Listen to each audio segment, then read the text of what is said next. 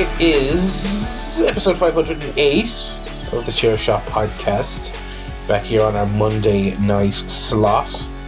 Busy wrestling night tonight. Monday Night Raw. The next round of everyone's favourite Joshi promotion, AEW, with the next round of their tournament on the YouTube. And most importantly, a new edition of CSP. I'm your host, Barry, joined as always by the co-hosts, Paul. Hello. And the Town Man. Hello. How we doing, fellas? It's been another wild and wacky week with tons of goings on in our lives. I'm trying to think what I got up to this week. That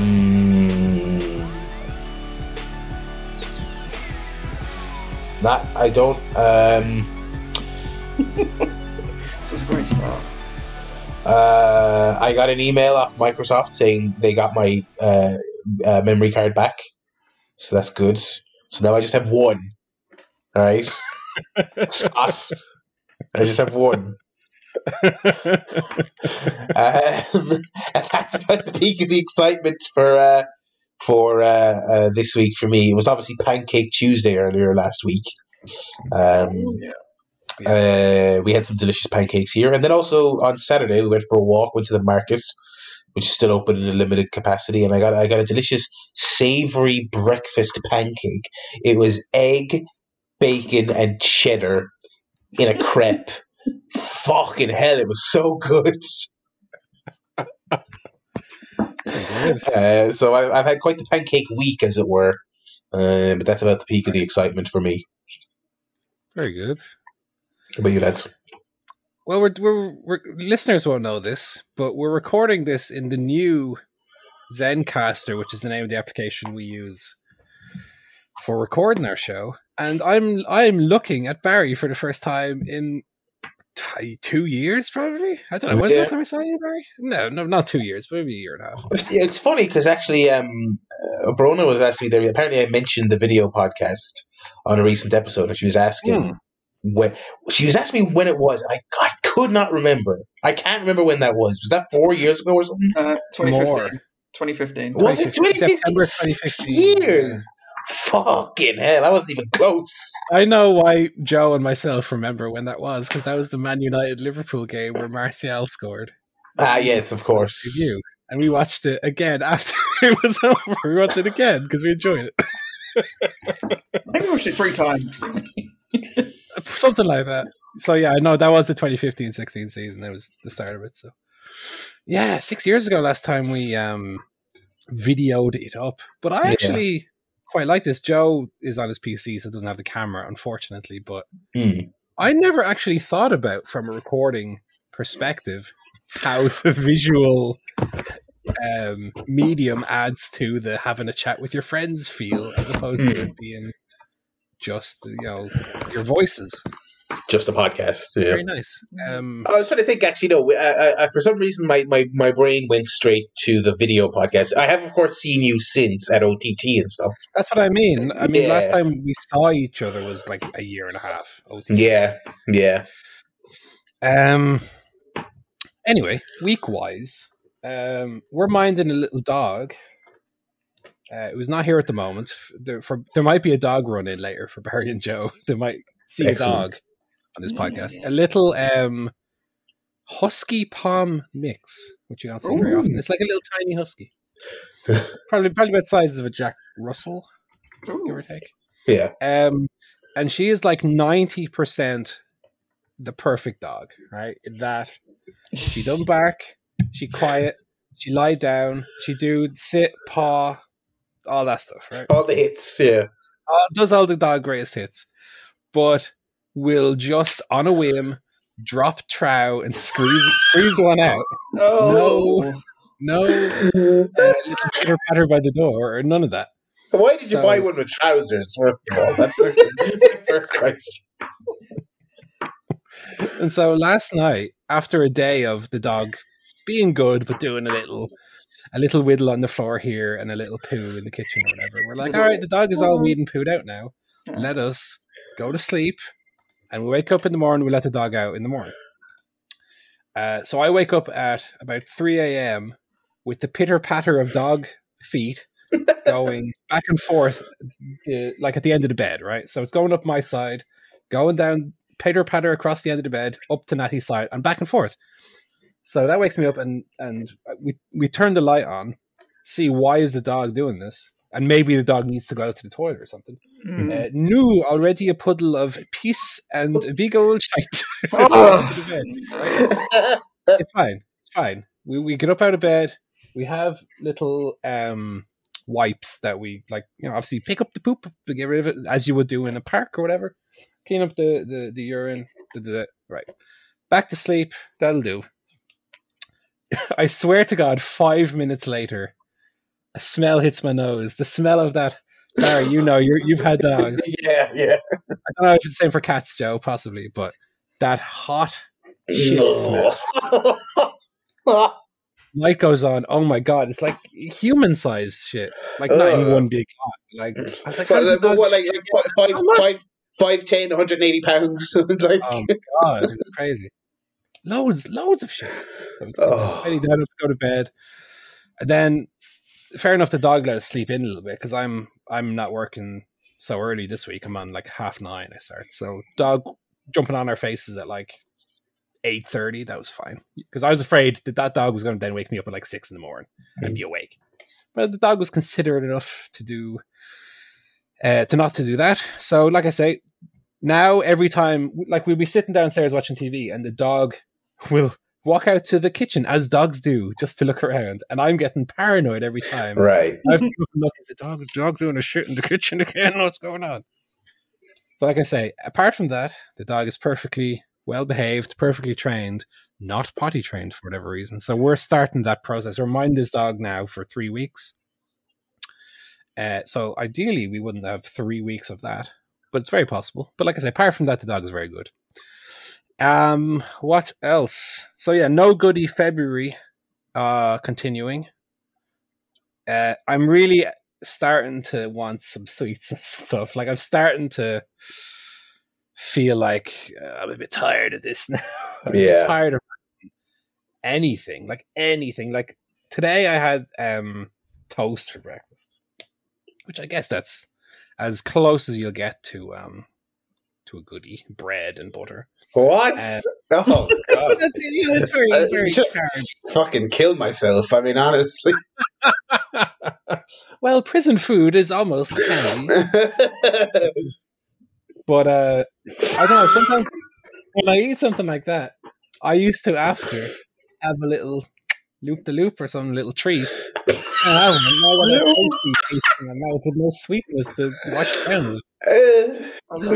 There's some moments during the day where, like that, I'll say, like I'd almost be bargaining with myself, even though I know I'm disciplined enough that I won't have anything. But I'll be like, one little, because I know I still have super splits in the freezer from before I went on my pilgrimage. I say one little super split's only 64 calories. Like, fine. But I haven't broken. I'm, what am I, 22 You're nearly there. You're nearly there. Like, days away, and there's definitely a McDonald's happening on 1st of March. 100% it's happening. But yeah, aside from, overindulging and all that is one thing, but what I've realized this month is that treats and snacks definitely have a purpose, a purpose in life. And as a treat. To deprive yourself of it is very difficult. If you want to treat yourself, you can have a little treat. Just not like in a sandwich. That's probably the thing. It's what you not want to do. Yeah, because I used to be very big on the crisp sandwiches. And not before February. I mean, this is before last year. I stopped eating crisp sandwiches. I was triple layers as well. Right, we're not talking. We're not talking a single sandwich. We're talking triple layer. No, I was. I'll tell you, Joe. I was having a crisp sandwich, 4 slices of bread, 3 layers of crisp. Swear to God, right? Fucking hell! Wait, are you half American? Like what? This is like epic mealtime Irish version where you're having like a triple decker Whopper but with crisps. What the fuck? I swear to God, right? four slices of bread, and if I got the do you know you get the special crusty loaf, right? If I got a nice fat ass heel on that as well, all the better, right? Four slices of bread, 3 layers of crisps, right? Every day. You must be keeping that baker in business. How much bread did you go through? Oh my fucking god! That's one of those things. I was eating a lot of bread. Knocked down the head, knocked the Coke on the head. Thank God, because I was shaking every day. Yeah, I haven't lost any more weight though since we last spoke. I'm still 191.4 this morning. So I mean, this is not bad. It's like 4 pounds. Yeah. 4 pounds in 3 weeks is pretty good. But it's weird because the first week was very little weight loss. Week 2, all of it, and then week 3 again is plateaued again. So it's weird. But not much else apart from that. What about yourself, Joe? Yeah, not too much. Did do pancakes on Pancake Day, but I was pretty exhausted from work. So it was just a real poor effort. It was just like, oh, mix it for a pancake, throw them in the fucking pan. The last one turned out quite well, but the first few were not very good.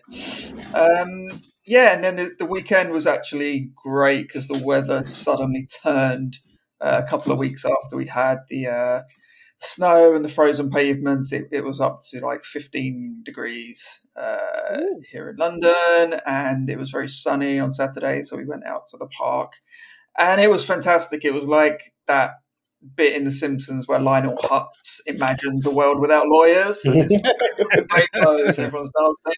It was just people like running around, kids on skateboards, dogs running around, people eating ice cream, kids playing football, radio-controlled cars. It was just like everyone was so happy. It was just joyful everywhere you looked. So after a miserable 6 weeks, that was very welcome.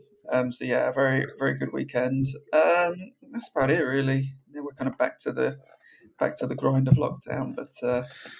Yeah, bit of a respite over the weekend. Although it looks like lockdown is going to be a thing of the past soon for you guys. Well, we'll see. We've had our hopes up before. I don't want to get them up again. Right. But, well, you guys are very far ahead of us, definitely, in terms of like vaccine rollouts and all that. It's going well. It's like 20 million people now. Yeah, it's really...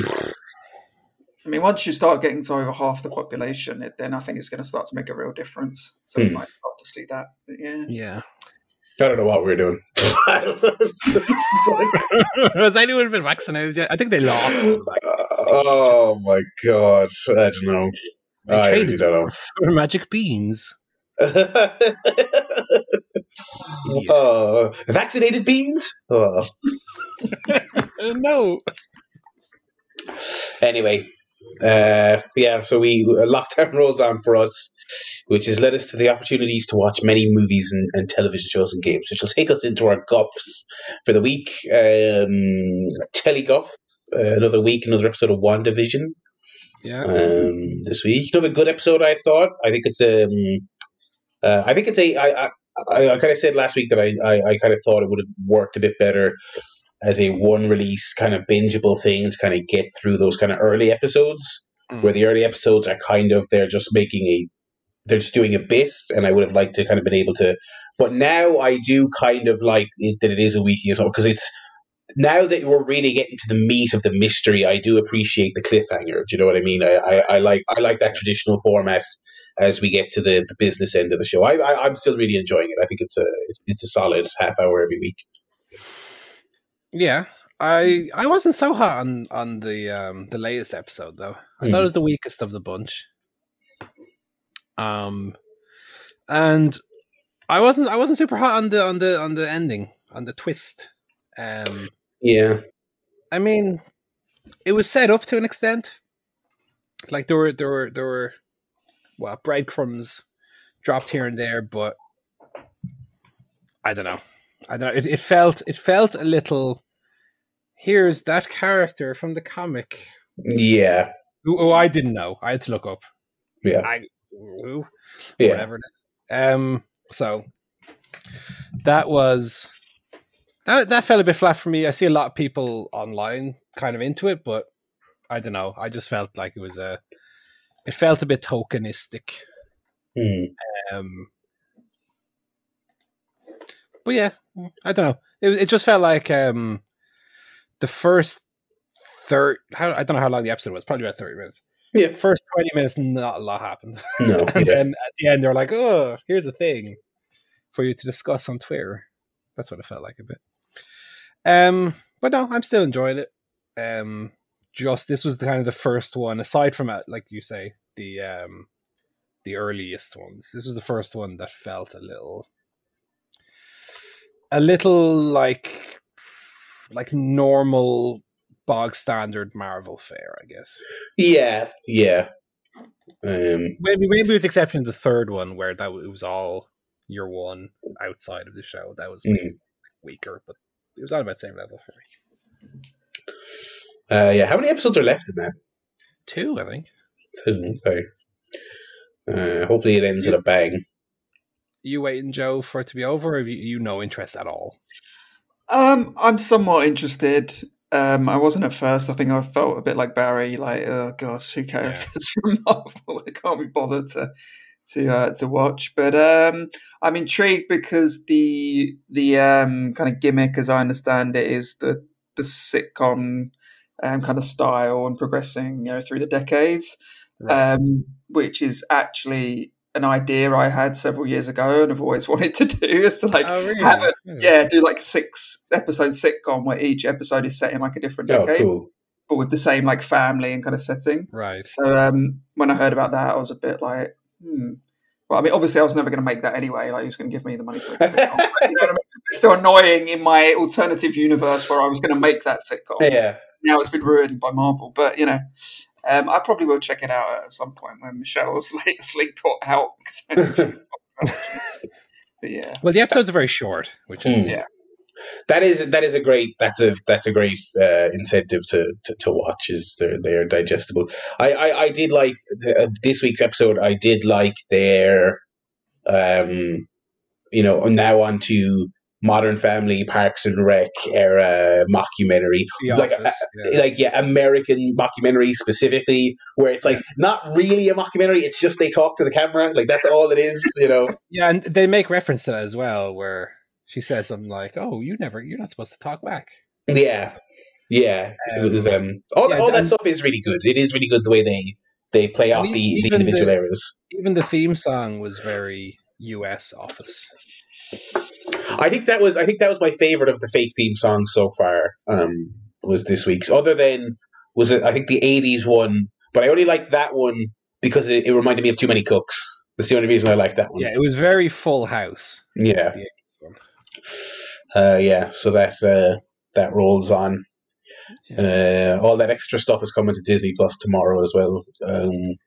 Star. Yeah. Yeah. I still never finished Atlanta. That's coming. That's probably the only show of the list I've seen where I'm like, okay, I know that's excellent and I never finished it, so I'll watch that. Other than that, and the OJ ESPN thing and the Ric Flair ESPN thing are all on there. So other than that, it's like a lot of shite. It's like a lot of shite.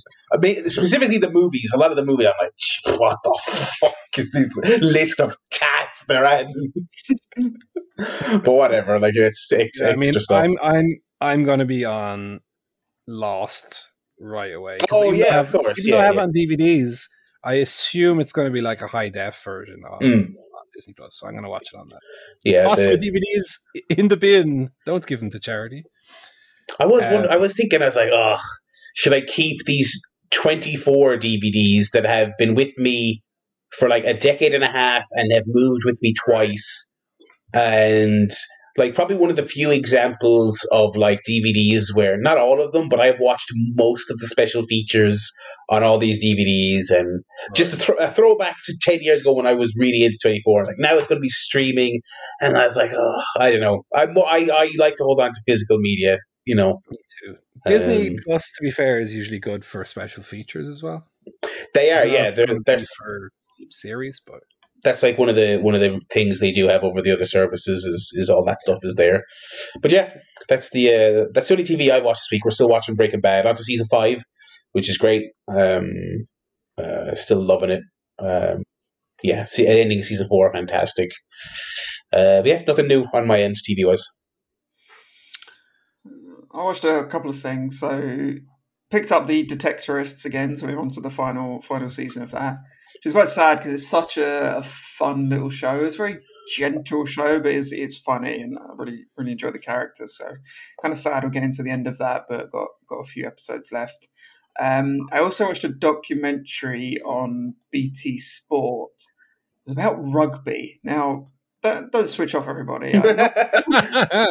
Normally, a documentary about rugby I would not be particularly interested in, but it was hosted by Brian O'Driscoll, the former captain of the Irish rugby team, and it was kind of all about how Ireland. For listeners that may not know, Ireland has always had a united rugby team, whereas the Republic and the North have usually separate teams for football and stuff. Yeah. So it's kind of about how that came to be, and looking at how the rugby team kind of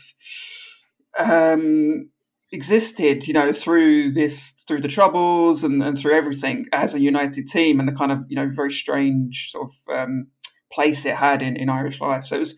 I wasn't planning on watching it. I was just kind of looking for some football to watch. I found this documentary. I was like, oh, that's actually quite interesting. So I ended up watching the whole thing.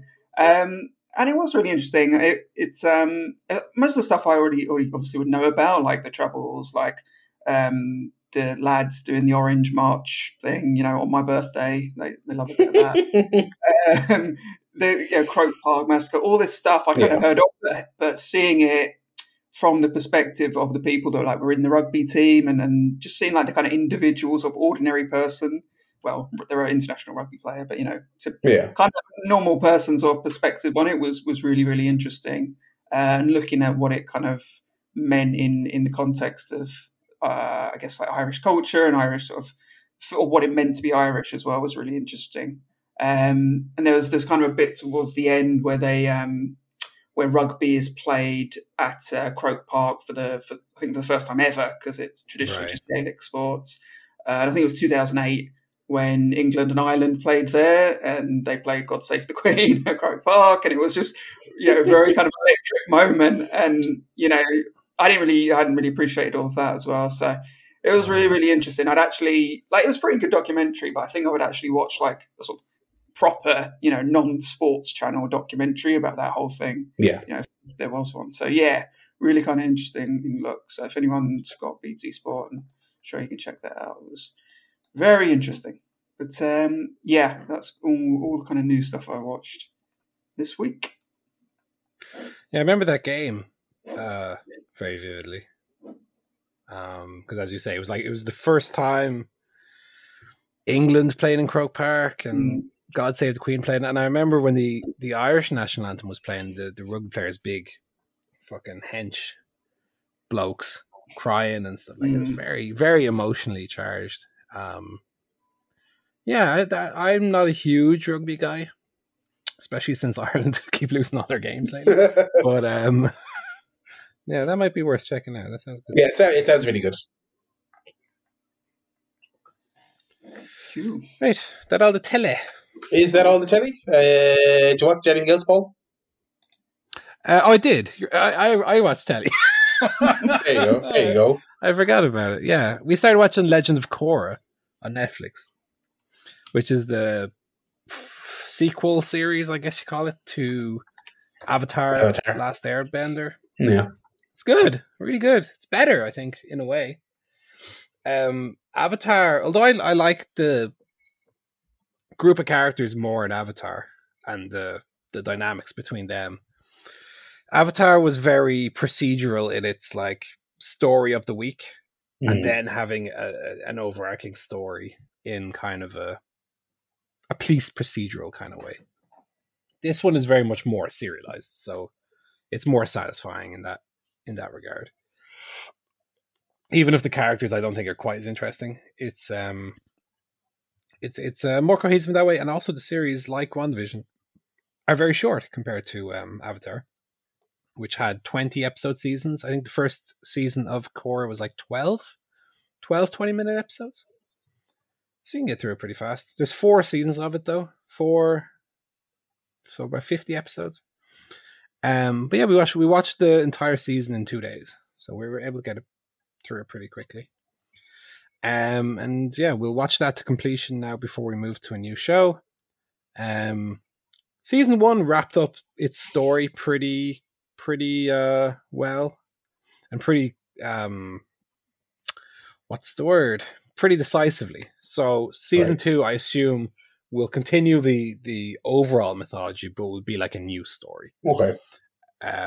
Not necessarily to the extent of like an American Horror Story or anything like that, but season 1 had its own little story that was wrapped up by the end, and season 2 will kind of pick up from there with a new story.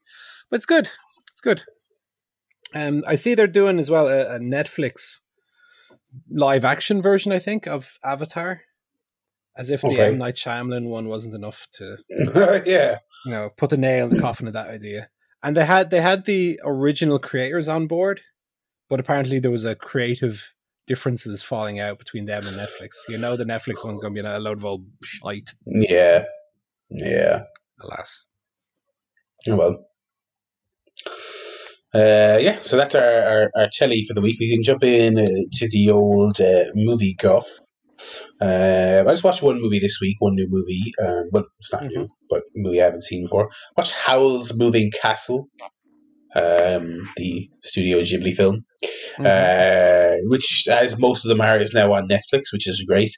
And yeah, I really, really liked it. I thought it was, as they all kind of are, visually spectacular, but like I thought this one, there was a there was kind of just I'm trying to think what it maybe even like consistency or like just a really something really interesting about the world of it that I thought was really well done, and the characters all fantastic, the food and all this stuff everyone knows about. Yeah, really enjoyed it. I think I liked it more than Spirited Away, but maybe a little less than Totoro, but they're all kind of at that same really high threshold. Yeah. The English voiceover was actually fantastic, which I was kind of surprised by. Not that the other ones were bad or anything, but I think it was more notably kind of, wow, this is actually a great dub compared to the other ones. Billy Crystal and stuff like that was great. Yeah, really enjoyed it.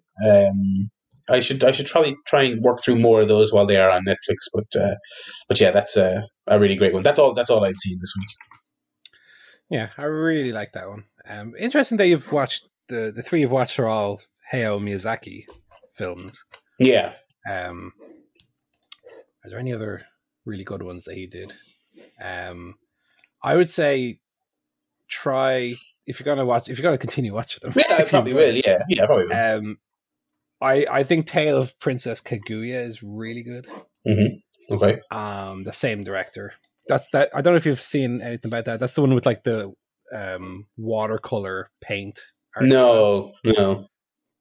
Fucking good. What else? Studio Ghibli. What else? Well, I think Spirited Away, Howl's Moving Castle are probably like 1 and 2 for me. Princess Mononoke is great as well. Yeah.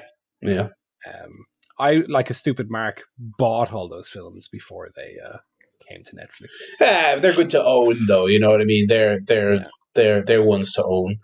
But like as a subset of Studio Ghibli, the Miyazaki ones are the best. Yeah. Porco Rosso is also really good, and I'll tell you, Porco Rosso also has a great English dub. Has Michael Keaton. Oh wow, it's very good. That's a good movie to watch if it is your only movie of the week. Big thumbs up on that.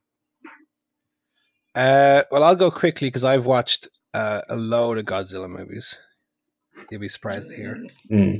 I'll need to get the letterboxd up because, to be honest, these movies all fucking blur into one. They brought out between 1962 and 1975. They brought out 12 Godzilla movies. Which is 12 and 13 years. So sometimes hard to distinguish them. All right. I watched 5 this week, so let's get through them. First one is called All Monsters Attack, and it's the, do you know the Simpsons clip show episodes? It's that of the Godzilla movies. Right, okay. So it's got like a new story, but wrapped around a weird hodgepodge of like bits from the 5 or 6 previous movies. But it's like kind of works despite the fact that it's a clip show movie. It's got a likable little kid, and he goes on a dream voyage to Monster Island to hang out with the monsters. Quite enjoyed that one. I might have talked about that one last week. I don't remember, but I did enjoy that one. I watched Godzilla versus Gigan. Didn't really like this one. I've never even heard of Gigan. Gigan is a monster. The concept of Gigan is really good, right? He's got like Candyman like hooks for hands. He's got a circular saw on his belly. He's like a cyborg monster. But the movie is a bit too goofy. It's a bit too. I described it as butter spread across too much bread. Like there's not enough ideas for the movie to justify even the 1 hour 20 that it is. It treads a lot of previously walked ground. I'll say that much. Godzilla versus Megalon, I found less boring than the previous ones, but I found that a lot of these movies, whether I enjoy them or not, depends on just the mood I'm in when I watch them. Because quality-wise, they're all pretty much the same B movie level. This one was good though. I liked it. The villains were like Atlantis, people from like the lost city of Atlantis, and they weren't happy with how the world on the surface was like it was being handled with like pollution and this and that, right? So they sent up their god Megalon, who's like an atlas beetle or a horned beetle with like drill hands. Like you can tell some of these monster designs, they're just like fucking beetle with drills on his hands.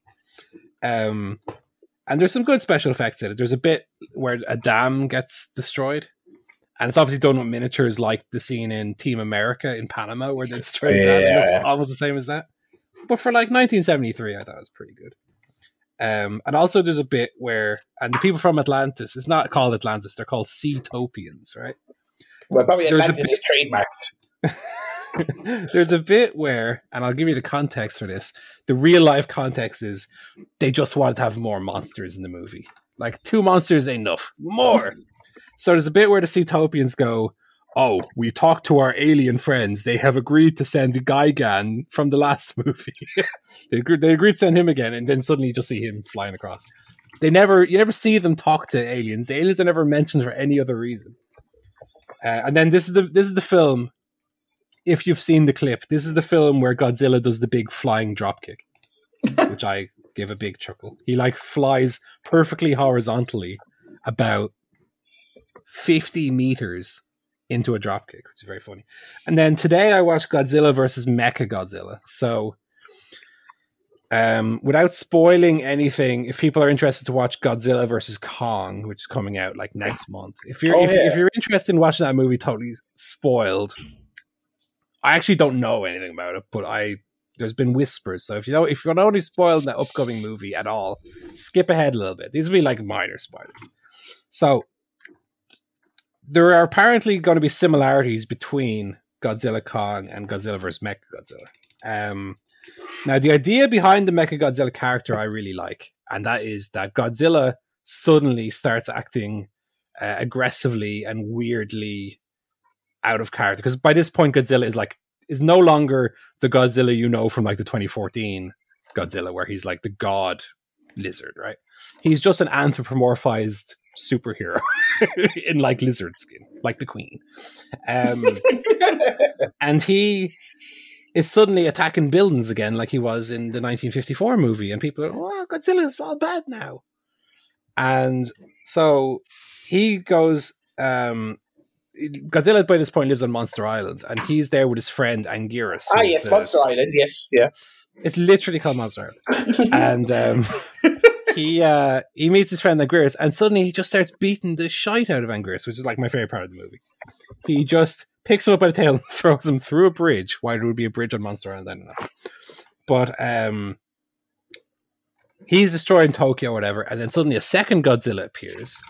And it turns out that the first Godzilla was not Godzilla at all, but was a cyborg Godzilla in fake Godzilla skin, and is revealed to be the infamous Mechagodzilla.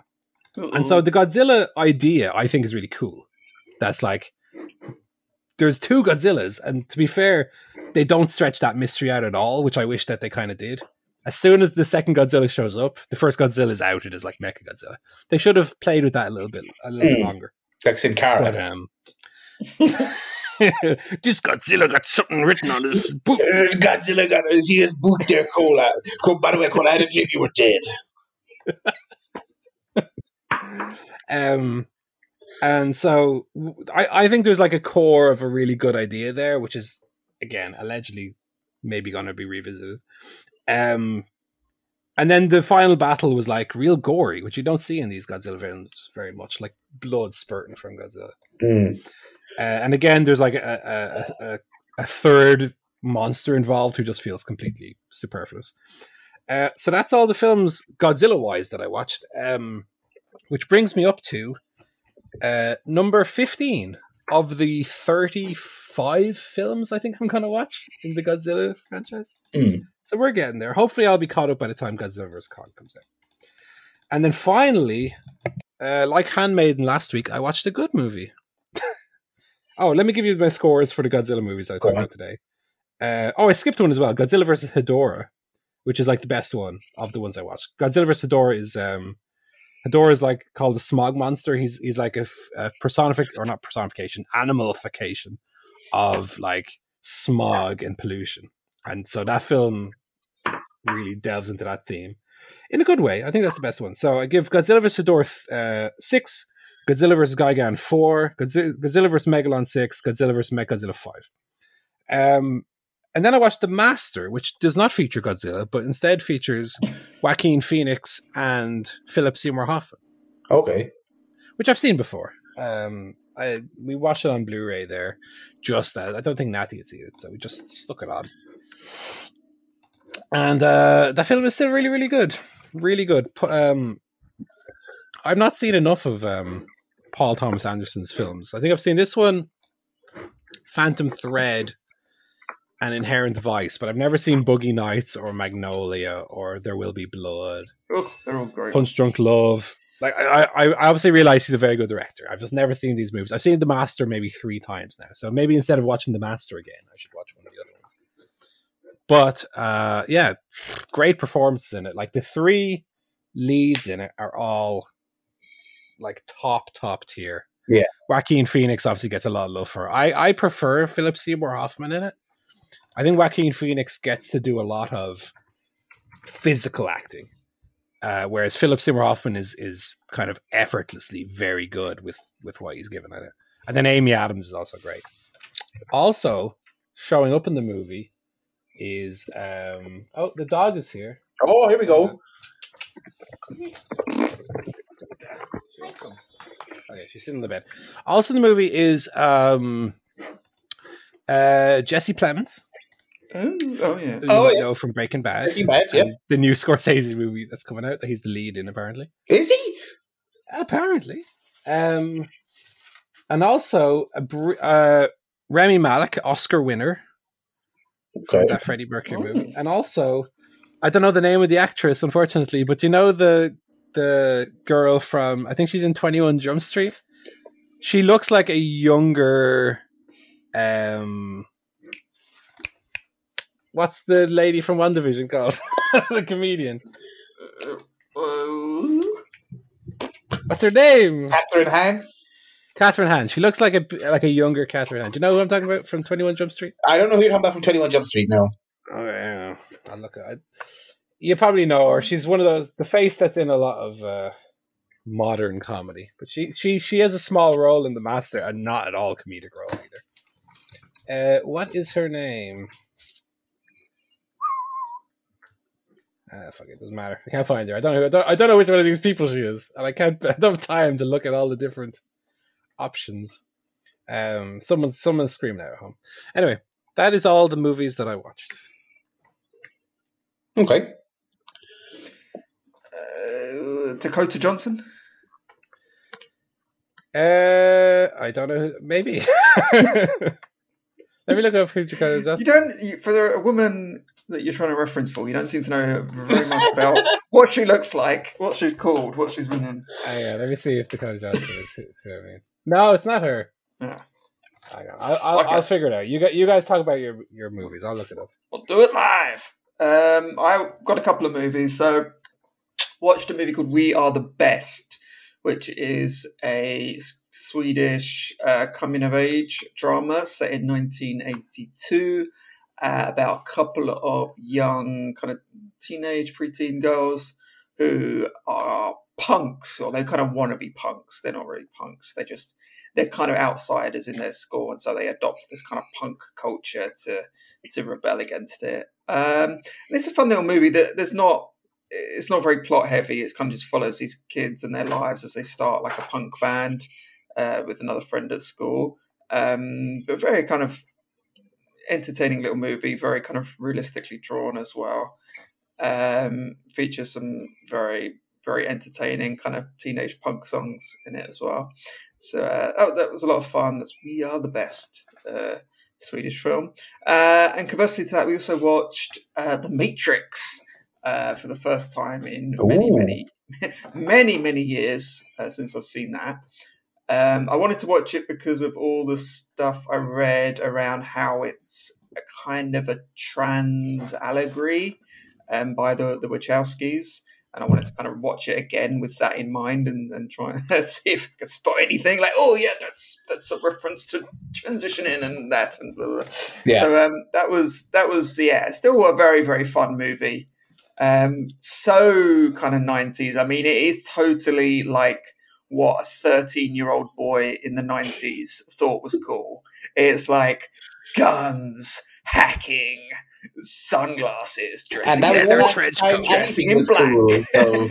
Just metal and rock. You know, it's so some of it borders on really kind of cheesy, like pastiche, but obviously it's a bit like Y2K the movie, isn't it? Very much so, yeah. But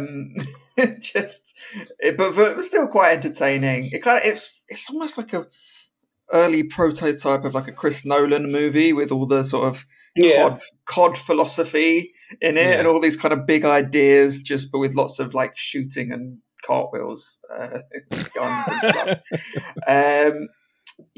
Probably like maybe one of Nolan's sort of less subtle films like Tenet. Something like that. Like Chris Nolan watched that scene where like Morpheus and Neo are walking against the crowd of people with Massive Attack playing, and he was like, "Oh my god! I'm going to make my films have everyone in my films has to have one scene like this."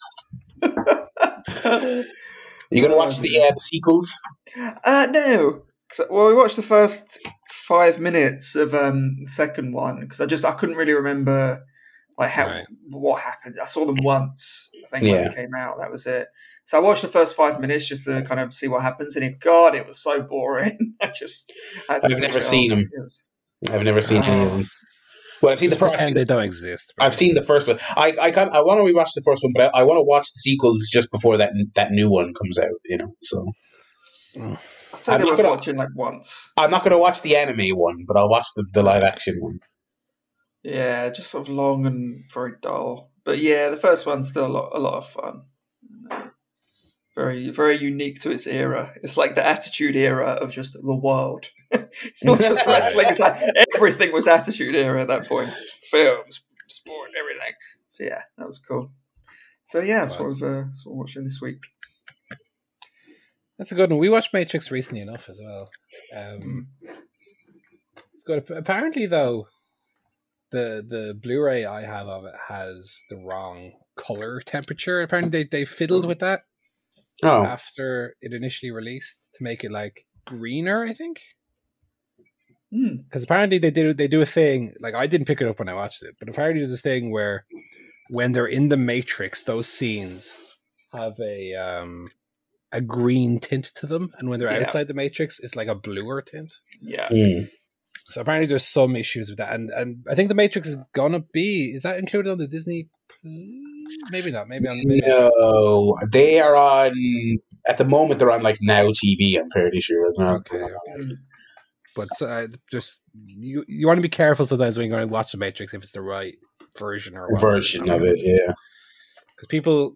I don't particularly care, to be honest. Like, it's the same movie to me. But people who are buying, like, there's a 4K release of Matrix, and it's not the one that people want exactly, they get a little bit mad about To me, it doesn't matter. Is that all our movies? It is. Alrighty, we can pull up the old run sheet here. That's our movies and our TVs done for the week. We have got some video games to talk about. I started that Super Mario 3D World on the Switch. That's the Wii U game ported to Switch along with Bowser's Fury. I'm going to wait until I finish 3D World before I start Bowser's Fury. Right. Because I've tried to avoid too many kind of spoilers, but my general understanding is it does kind of feel like a continuation, like control and feel wise. So I'm like, it just makes sense to play the other one first.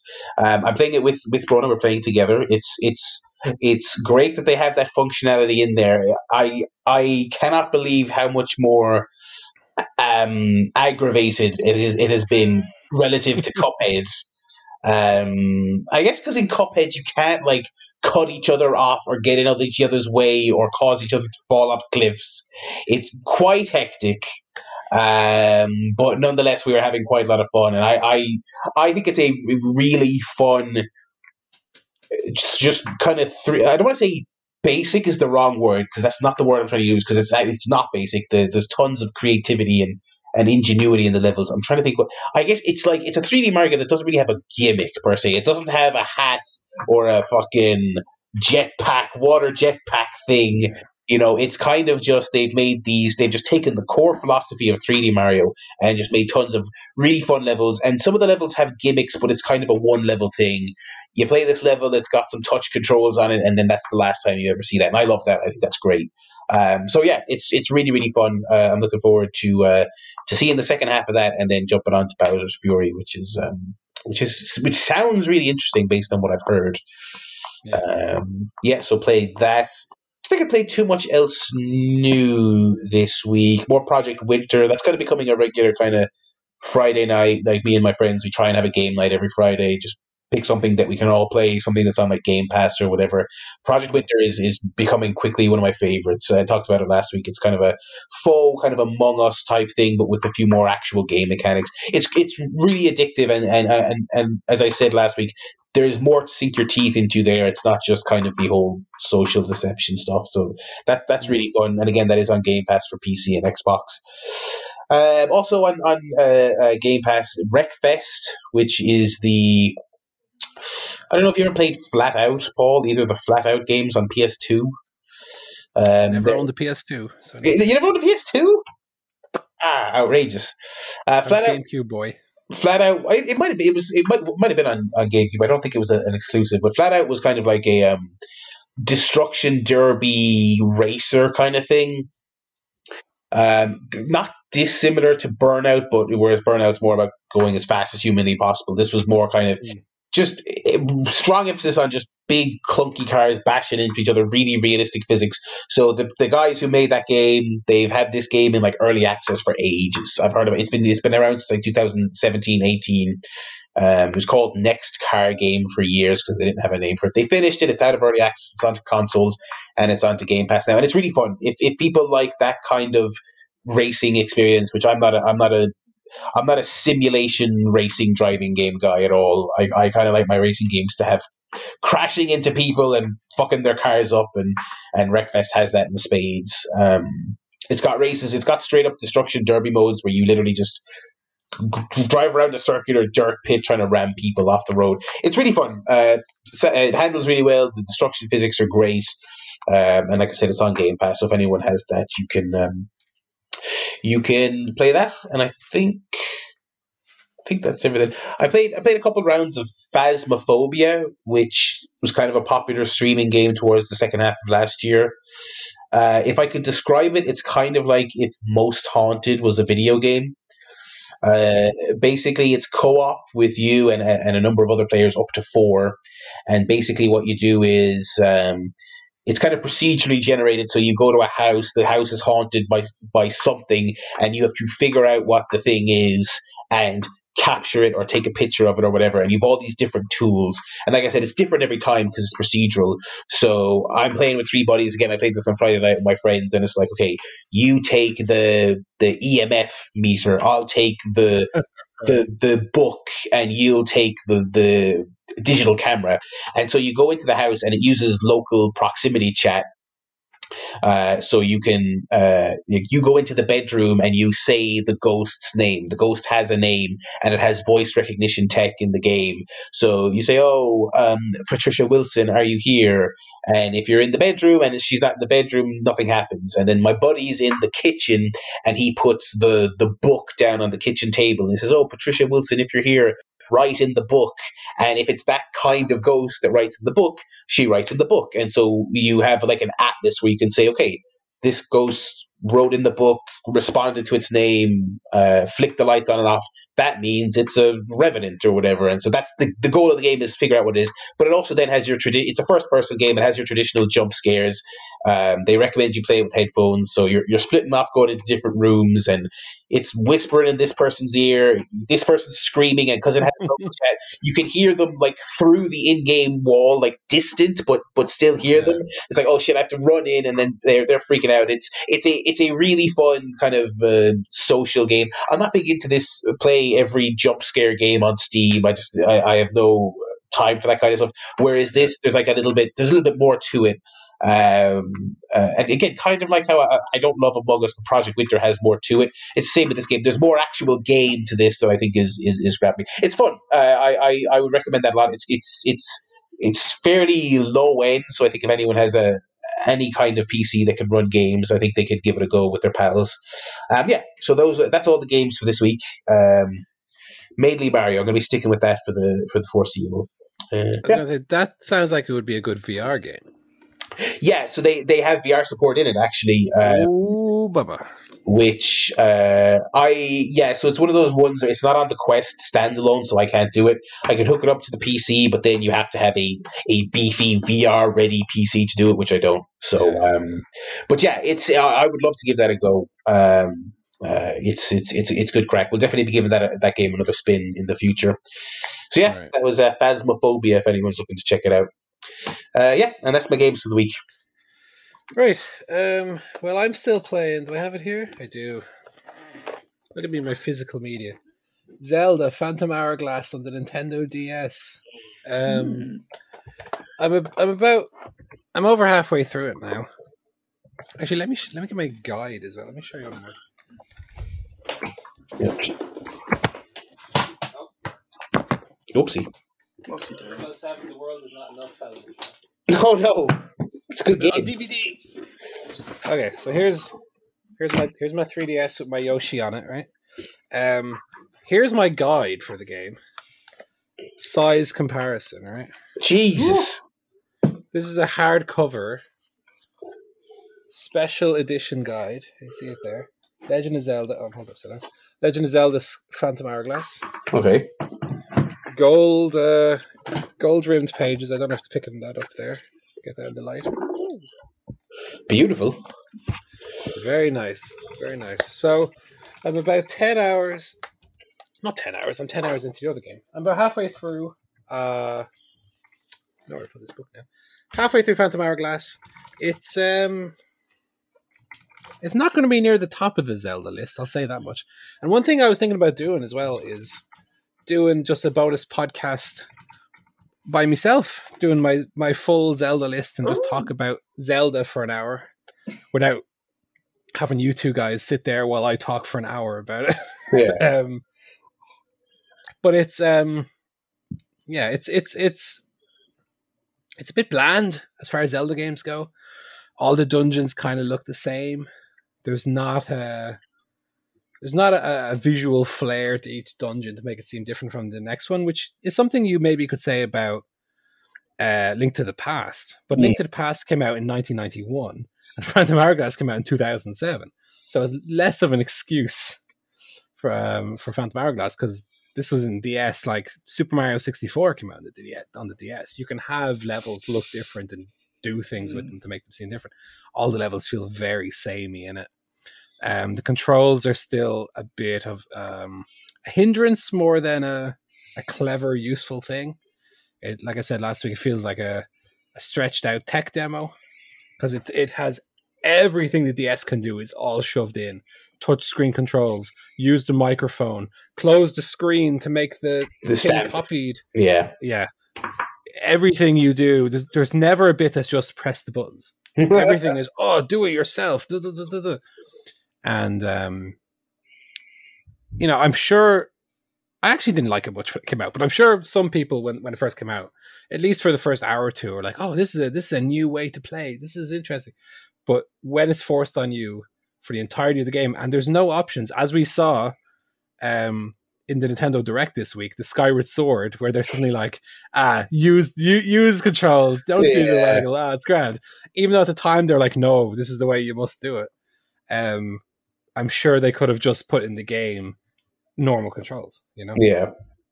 So that's a bit annoying. We never talked about the Nintendo Direct. Did anybody watch that Nintendo Direct? I was going to ask you once you were finished with your game update if you saw it. I watched it, and to be honest, a bunch of people were talking about how it's the first proper one in like a year and a half. It's like, yeah, but they've had loads of little ones. To be fair, it's not. It's like, so I didn't understand why there was this big hype about it. People get so weird about Nintendo Directs. I really don't get it, especially when this is what you get. It was like, I actually forgot until someone like on my Twitter timeline. I forgot it was like the Zelda anniversary this week, the 35th. The 35th. And I can now understand why people were a little bit hyped up and then subsequently disappointed when all they got was a fucking port of Skyward Sword. Now apparently people are saying that other ones are coming and it's not going to be that far off. But I don't know. And to be fair, I'm not going to shit on the rest of it. A lot of the other stuff was just kind of niche stuff that I'm not into. So I'm not going to say, look, I don't care about I felt very much the same way. Like the Octopath team making a new tactics game, that's cool. People like that. Yeah. Like that detective game that's a port from the Famicom from 30 years ago. Cool. Again, not my thing. But I was so bored by it for the most part. Yeah. I thought it was a big disappointment, but I'm saying that as it pertains to my personal taste and interests, Mario Golf looks really cool. I've played some of the earlier Mario Golf games. That looks like a really fun, even though the Mario Tennis that came out for Switch was a bit of a letdown. Yeah. That one at least seemed to be just more or less a tennis sim. This one seems to have more modes and an RPG mode and a chase the ball mode, which seems like just the most fun multiplayer you can possibly have. Yeah. But then when Aonuma came up, and for people who've watched Directs or watched E3, he's like the Zelda guy. So as soon as he comes up, you're like, here we fucking go, Aonuma time. And in the most WWE way possible, he goes, I know y'all want to see and hear about Breath of the Wild 2. That's what you saw me, and you're assuming you're going to hear about it. Well, you're not gonna. So here's a big plate of dog shit instead. What are they doing? Why didn't they just announce in advance that there wasn't Breath of the Wild 2 news? Which they usually do. That's the done thing these days. And I think Sony does it as well. It's like, hey, there's not going to be this at this thing, Yeah. I mean, again, to use the WWE analogy, my assumption would be they want to get as many eyes as possible on the other things. Yeah. Right? So it's like when Meltzer is saying person XYZ is injured or whatever, and WWE are still promoting them for the pay-per-view knowing they're not going to be there. That's why. So I assume that's why they didn't say Breath of the Wild 2 was not going to be there, because then people wouldn't tune in. Yeah. But for them to be like, we don't have it, but we do have this, and it's like the worst 3D Zelda. The one that, it's not hated per se. A lot of people love that game. A lot of people hate it, A lot of people hate it. Especially if it came out at a time where, what was it, 10 years ago? So some people who are now in their early 20s, that might have been their childhood Zelda game. So they're going to have nostalgia for it. I understand that. That's fine. Having played it and having played most of the Zelda games, it is the worst 3D Zelda game by significantly so. And not because of the motion controls. That's the thing for me. That I'm sure there are some people who I tried Skyward Sword, couldn't get into the motion controls, so I stopped playing it after 5 hours. Right. And they'll say, well, I'll pick it up on Switch and give it a go with the new controls. The problem with Skyward Sword for me was never the motion controls. I didn't mind the motion controls, even though at times they really slow down the flow of the game, because for every enemy you have to think I have to go left. Left, I have yeah. to go right. Yeah. So it makes the game very slow. But also, one thing that a lot of people love about Skyward Sword, I hate, which is the art style. I don't like how it looks at all. Yeah, like It's ugly. It's an ugly game. Yeah, I had no real frame of reference. I knew it was the Wii one. I've never really played very many Yeah. Zeldas at all, so I hadn't like seen it before. But Right. watching this direct, I was like, this looks like it looked like shit at the time, and B, why? Because I forgot to mention, I haven't started it yet, so I didn't mention it. But I got the 3D All Stars thing for Switch as well, the Mario ones. I'm like, Right. why are they not? Why are they putting no work into dressing these games up when they're just farting them out on the Switch with no like coat of paint or do you know what I mean? Yeah. It's like give a bit of reverence to these games, you know?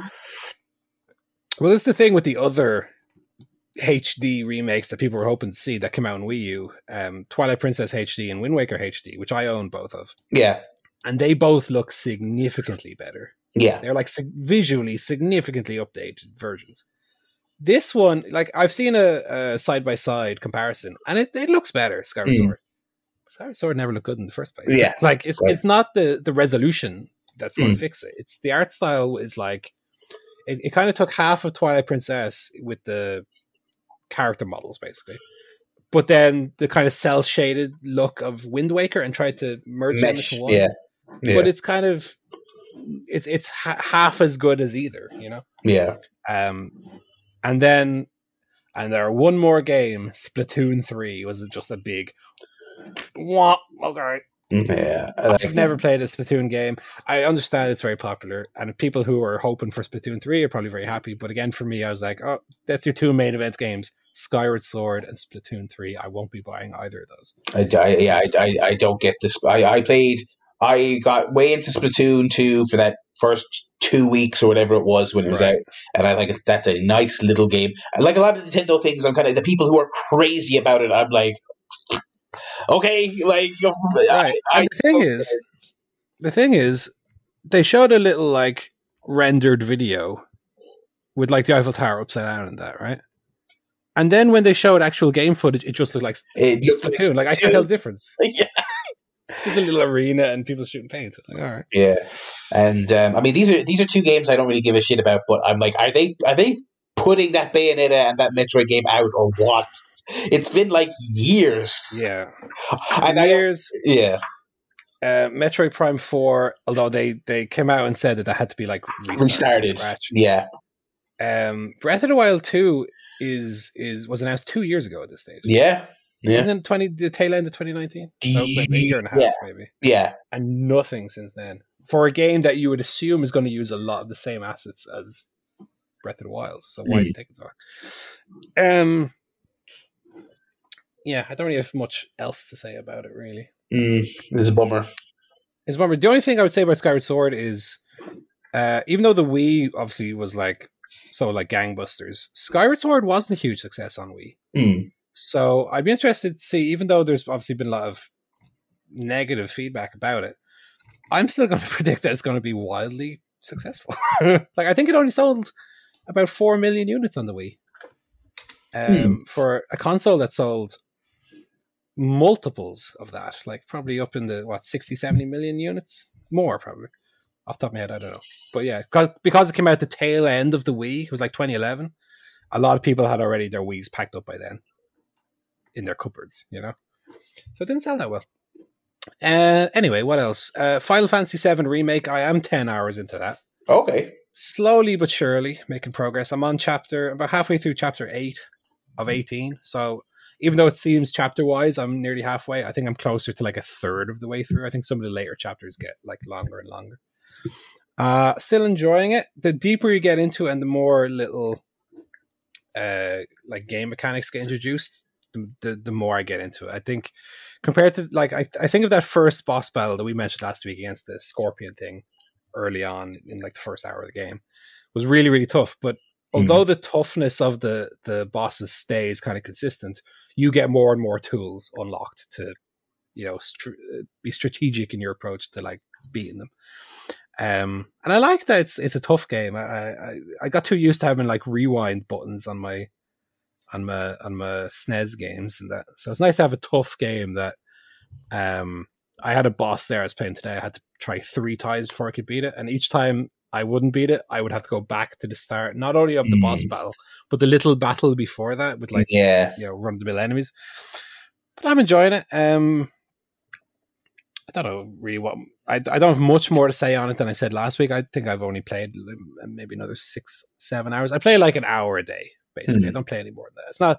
It's not like Hitman that I can sit down and play it for 6 hours. You know, it's after an hour of Final Fantasy, I'm like, all right, that's enough for today. That's enough, yeah. Usually, if I get to the end of a chapter, I'm like, all right, fine, I'll leave it there. I'll pick it up again tomorrow. But I'm still enjoying it. And then also, I made a little purchase for myself. I don't know if I even told Natty about this. She learned about this live while I did a house. We will be buying a house though. I bought an EverDrive 64. Oh, okay. You know what it is? EverDrive 64. Go on. Is a Nintendo 64 cartridge that can take an SD card and play ROMs, not through an emulator, but on the actual hardware itself. Ah, okay. Interesting. Right? And the reason I bought this is there was another leak this week. I talked in the past week about like the GoldenEye 007 leak, right? Yeah. I got that and was playing that. Another rare game, Dinosaur Planet, which never came out on the Nintendo 64 and was instead reformatted into Star Fox Adventures on the GameCube, which I own and have beaten. The original, like a late build of that original N64 game, Dinosaur Planet, leaked on the internet. Yeah. And apparently you can play it on an emulator and all that, but apparently it runs real well or better on the actual hardware. So I bought myself an EverDrive because I have not only Dinosaur Planet, not only GoldenEye, but I like these little historical bits and bobs that come out on the internet. And also fan ROMs. So I talked about a few months ago that Legend of Zelda fan ROM hack called Missing Link, which is really good. So what I like to do is I like to get a little collection of these, not necessarily to like pirate N64 games. I already have pretty much, with maybe the exception of like Smash Bros, which I don't own. I have pretty much all the N64 games I would want to own. Yeah. But for those little special things that, you know, you can't buy legitimately, I'd like to have them on the little cart and I can plug it in and play Dinosaur Planet, which was never released. Or play these like Zelda ROMs, which are like new games that weren't made by Nintendo, but people who are like these great programmers made this game. Go and play it, and I can play it on the N64. I think that's super cool. Like now, EverDrive is not cheap, unfortunately. You are talking in the €100 range. Ooh. But since we're in lockdown and since I didn't eat any sweets or goodies for a month or takeaways, I figure I could treat myself in a different way and put that money to a little treat for myself. So I bought an EverDrive 64, which I've always wanted but never bought one.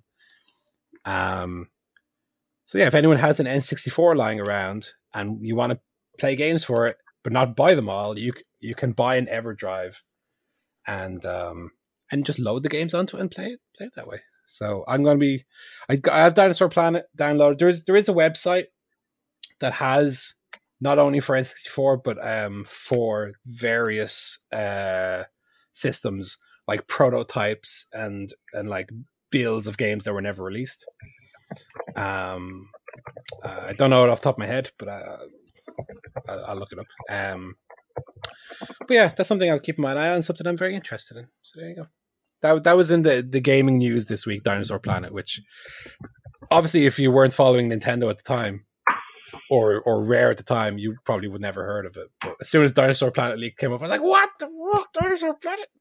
So that would have been the last Rare game on N64 after GoldenEye, Donkey Kong, Banjo-Kazooie, Banjo-Tooie, Conker's Bad Fur Day, and then it would have been Dinosaur Planet would have been the last of those games. So it's like, that's a real nice little subset of games. The Rare N64 era, those games are nearly like all great without exception. Yeah. It is nice when like a project from a beloved studio, you hate to see something like that lost to time. Yeah. that's the game guff for the week. I'm trying to think of any big stuff. I have the website here, by the way, if people want to check it out. The website is illusion.64history.net. And there's a little link, dumps, on the front page, and you have them all there. Dumps. Good stuff. Dumps. Do. Yeah. That's illusion.6, and then the number 6, number 4, illusion.64history.net. Do you know when that N64 thing is going to get to you? It is delivering from Ukraine. So of course. I'm going to say 2 or 3 weeks probably. And I bought a little SD card for it. But you get them on Amazon for like €5. £5, yeah. They're nothing. 32 gigabytes. And N64 games are not big either. No. I think with a 16 gig, I just bought 32 because I was like, fuck, I might need it for something else. But I think you could probably fit the entire Nintendo 64 library on a 16 gig. Probably. Yeah. But when will I ever play Clay Fighters 33 and a third? I don't know. Listen, Earthworm Jim is in there. 8 or whatever the fuck it was called. 63 and a third, I think it was. Something like that. It was a Naked Gun joke done a decade afterwards. Yeah, shit game. Or Superman. Yeah. Well, that might be fun to play for historical purposes. But anyway, we'll wait until you get the gimmick to chat about that. We'll jump into the emails here. I have an email from Scott. Scott emailed me some interesting stuff about WandaVision, but it is kind of spoilery. He emailed me something about episode 5, and then he put the spoiler context below. I'll just say Scott, I read it. It was quite interesting. He's talking about some stuff that I don't quite know about as a comic noob. But he seems pretty positive about it. So thank you, Scott, for the info. I did read it and appreciate it. Obviously, I don't want to read it out on air for spoiler reasons, but interesting. And there does seem to be a lot of people who are watching this show and picking up on lots of little things that are like, this could be like, one of the most exciting developments for the universe so far. So thank you very much, Scott. He does have a non-WandaVision question here, which I actually think is a very interesting one. He says, out of the blue, question for everyone on the show: what is the last app you paid for on your phone? Mine was White Noise by TM Soft, as an app that gives me a lot of choices for background noise for when I'm writing and don't want the distractions of words being said. That's actually really interesting. I've had things like that I've stuck on in the past.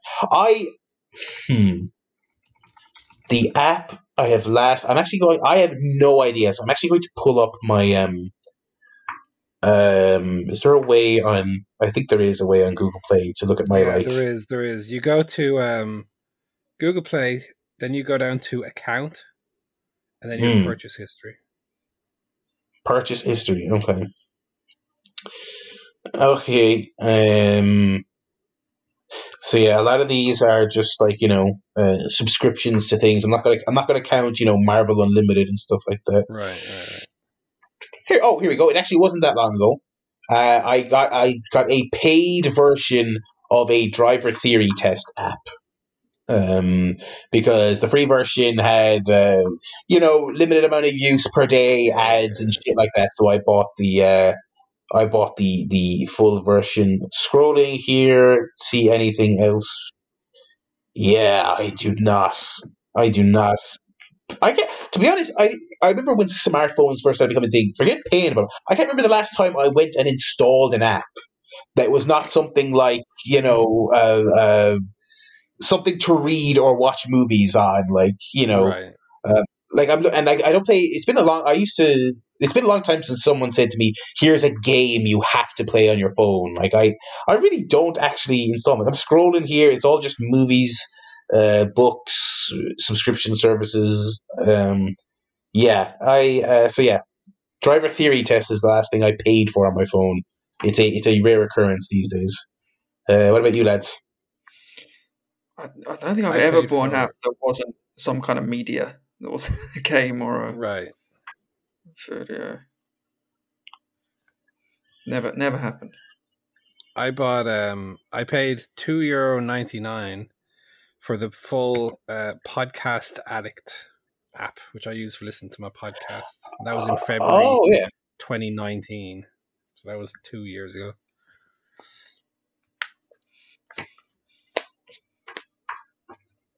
So there you go. That's my answer. Yeah. Thank you very much, Scott, for the email, the One Division tidbit. What about you boys? Who's got a mail? I've got an email from Scott. He says, "Good evening, Joe. Last week's pick one with the Toms got me thinking. What is the worst Tom Hanks movie? I have a few nominees for the three of you, and I'd like your opinions." Well, of course, there's only one opinion that really matters here, Scott, when it comes to Tom Hanks movies. Man that's seen them all, baby. So, Scott has a list of 5 nominees here for the worst Hanks movie. And, well, I'm going to read them out. This is interesting. First of all, Dragnet. Well, fuck you, Scott, for a start, because that's a great movie. As is Turner and Hooch. He's him, and he has a dog. And he's a neat freak, and the dog's all messy. What? And he puts a pie on the window to cool. And he's like, right, I'll be right back. And that pie better still be there when I get back, dog. No. So those are both great, Scott. Thanks for that. The Da Vinci Code. Thing is, with Da Vinci Code, I'd say the other two are worse than that one. I think the one is called Inferno is the worst one. Inferno is just incredibly boring. Yeah. Like Da Vinci Code is at least. I consider Da Vinci Code a guilty pleasure. Yeah, I don't think it's a great. I mean, I read the book. It was fun, but the movie's not as good. But it wasn't. Yeah, it's all right. Cloud Atlas. I mean, I have to agree with that. That was interminable. I couldn't even bring myself to watch it. Every trailer I saw is like, oh, fucking hell. Yeah, that was unbearable. He also lists Ithaca, which I don't really remember. Oh, that was the Meg Ryan written and directed movie. He had a cameo in it. Yeah, that was not particularly good. I would say as a Hanks aficionado, so his first film was a horror movie called He Knows You're Alone, which was a bit of a sort of B movie, not particularly good horror movie. There's a movie called Volunteers, which I can't remember what happened in that movie. It's about these kind of they joined the Peace Corps. Him and some other John Candy joined the Peace Corps. Not very good. Nothing in Common, where it's about him and his dad, and they're a bit of an odd couple. His dad is played by Jackie Gleason, an old comedian. That's really bad. Trying to think what else there was, and probably a few of his recent films, like The Circle, the one that didn't even get released. It went straight to Netflix. Right. That might be the worst, actually. That might even be worse than Cloud Atlas. So at least Cloud Atlas was kind of an ambitious failure. So yeah, I'd go for probably The Circle and a couple of those others I mentioned. So thanks for that, Scott. Sorry, Barry. Yeah. No, I was just going to say when you're chatting there, Meg Ryan's name you don't hear very often these days. Is she still doing anything? I don't think so. I think she turned 50 and was therefore not allowed in Hollywood anymore. Yeah. Yeah, it's a shame, but fair enough. She was good. Yeah. Yeah. Scott also gives us a pick one. Okay. Daniel Craig, Daniel Day-Lewis, Mr. Daniel DeVito. So I think Day-Lewis has obviously got a great track record, great performances, but I don't think I've seen enough of Day-Lewis. Yeah. I've seen My Left Foot. I think that might be the only... On Phantom Thread. I think that they might be the only films I've actually seen him in. Probably rule out Day-Lewis. Well, he has been in a lot of great films, but not any kind of personal favourites, really. Yeah. A lot of, your Oscar movies, Yeah. But he never had a very intense poker game with Mads Mikkelsen, you know. Oops. I'd probably, like, unless there's something obvious I'm forgetting, I'd probably cut DeVito. You know, like, especially if we're talking just movies, like, obviously he's in Always Sunny, which is fantastic. I don't really know too many. Like, Matilda is the only one I can really think of, and I'm not a big Batman Returns guy. We rewatched at Christmas, and I'm like, yeah, I like the idea of this movie better than I like this actual movie. Right. Yeah, DeVito. I love Danny DeVito, but at the same time, I don't love his back catalogue of films specifically. He was in that shit Dumbo. Yeah, Twins. there's not a lot. Yeah, Twins. LA Confidential. It's pretty good. Ooh, that's a good movie. One Flew Over the Cuckoo's Nest, of course. One of his early films. Also very good. Couple of good ones. For DeVito. And then Craig, you get your Bonds. You get your Knives Out. Knives Out. Yeah. Layer Cake, which I'm a big fan of. Road to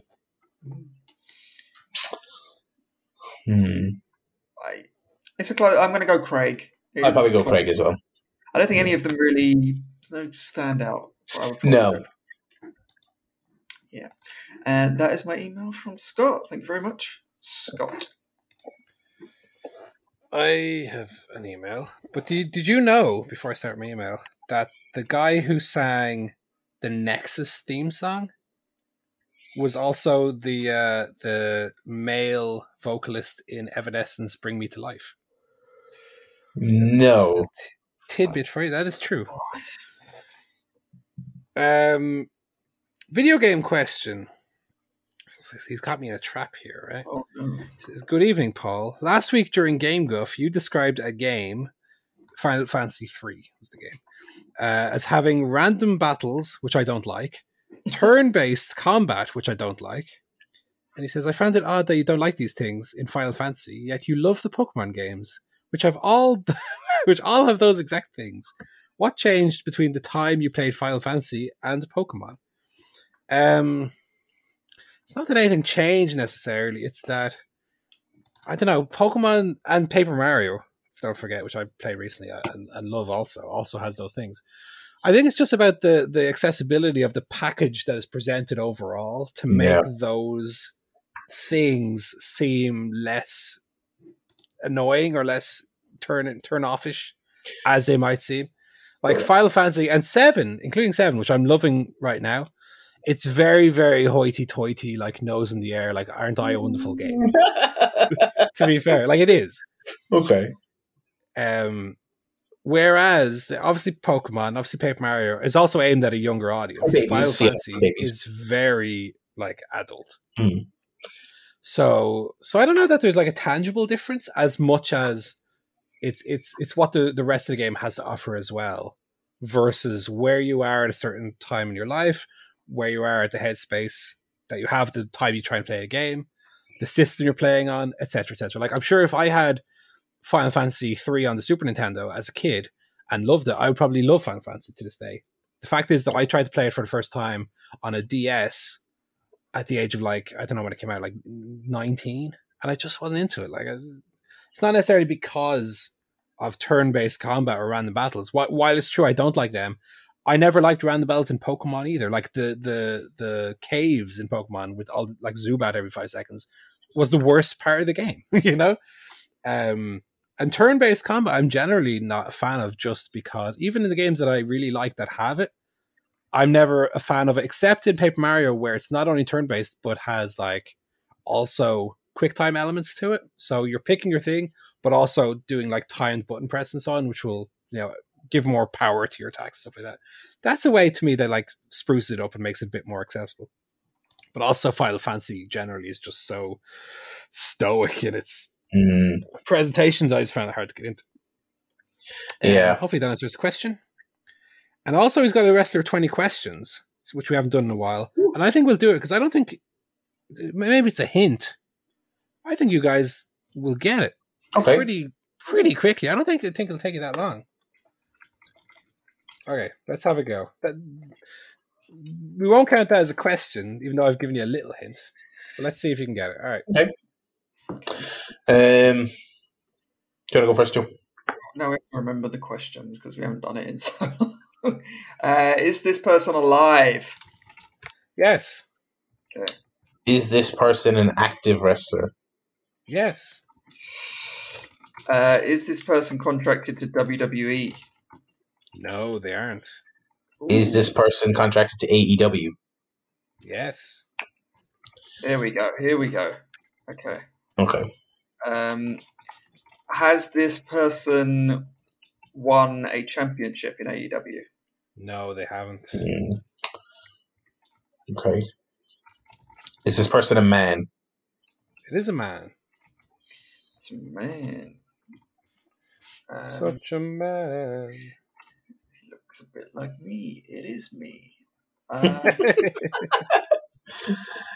Is this man part of a tag team? Or kind of established tag team? No. So it's not the original Death Dealer Japanese deathmatch legend Luther. Dr. Luther. Please, Sorry. Oh, please. Dr. Luther was my father. It's just original Death Dealer Japanese deathmatch legend Luther, please. Okay. Active man signed to the AEW, not in a team, never a champion.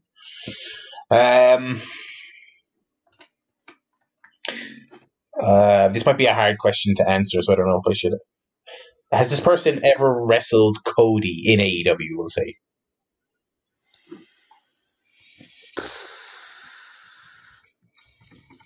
I can't recall a match between them.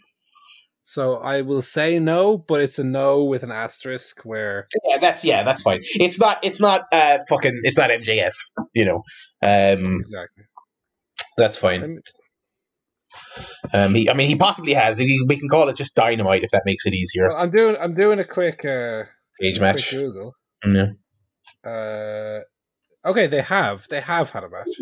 Okay. Sorry. Okay. My mistake. They have had a match. Okay. Obviously. Anyway. Go ahead, Joe. Has this person ever been contracted to WWE? No. Okay, so it's not Matt Hardy. It's not Miro. It's not Miro. Not Trent. Not Pat. So it could be Sammy. Could be Sonny Kiss. Yeah. Or is he kind of in a tag team? Yeah, would you call that a tag? Yeah, I suppose you would. Yeah, they've had like vignettes as a team and stuff. Not in a team, never a champion.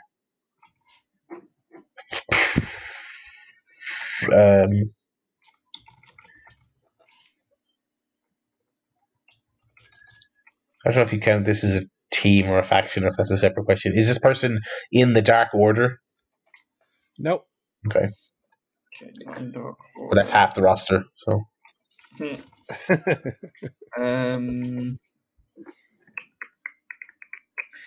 Did this person wrestle at AEW Revolution 2020?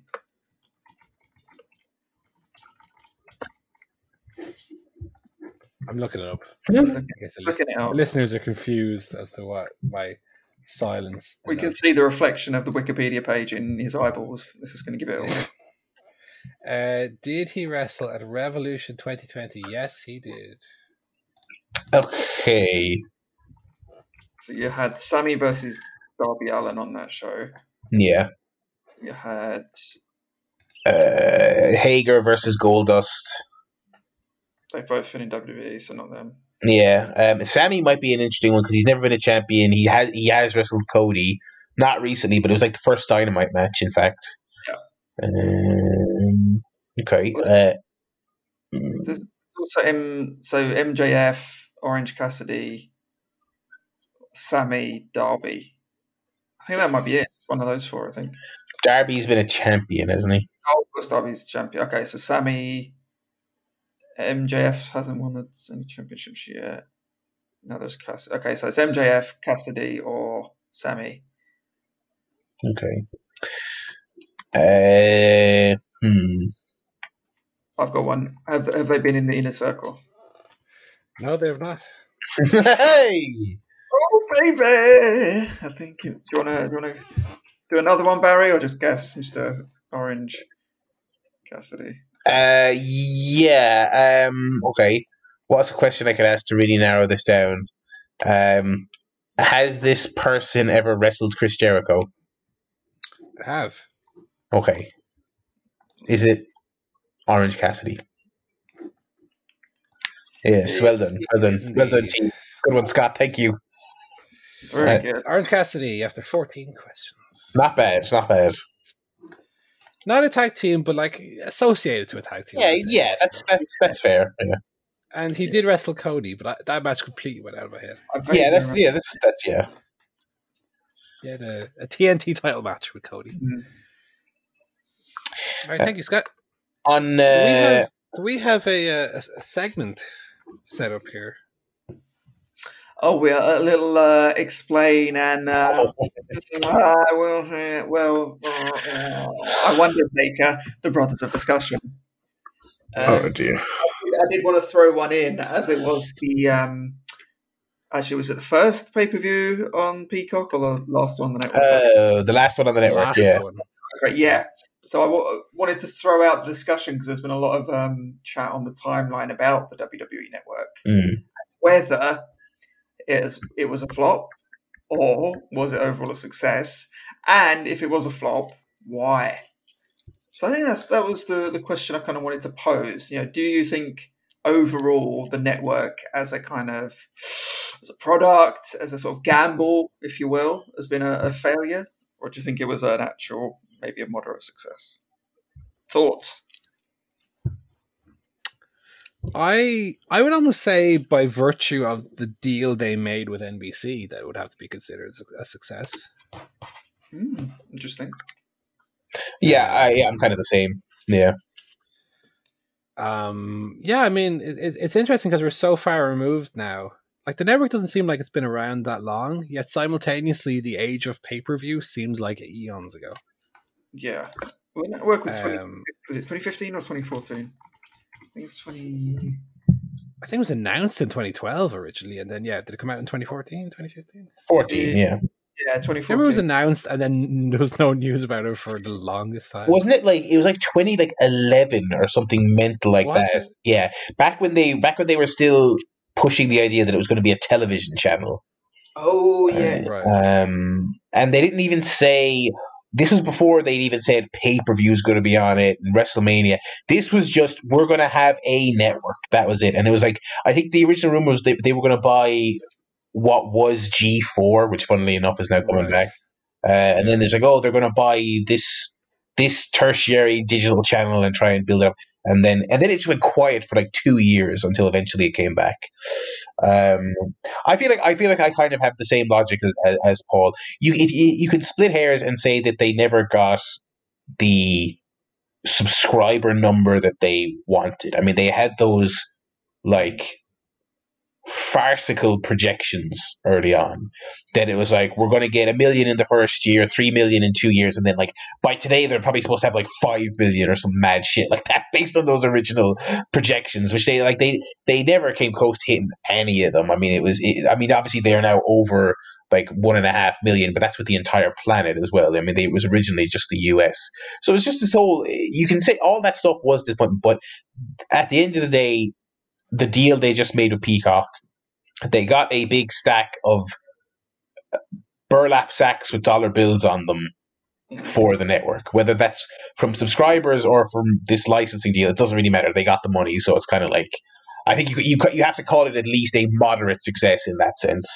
I mean, if you consider that like Disney bought Star Wars, like how big that property is for, like, what, 4 billion? Yeah.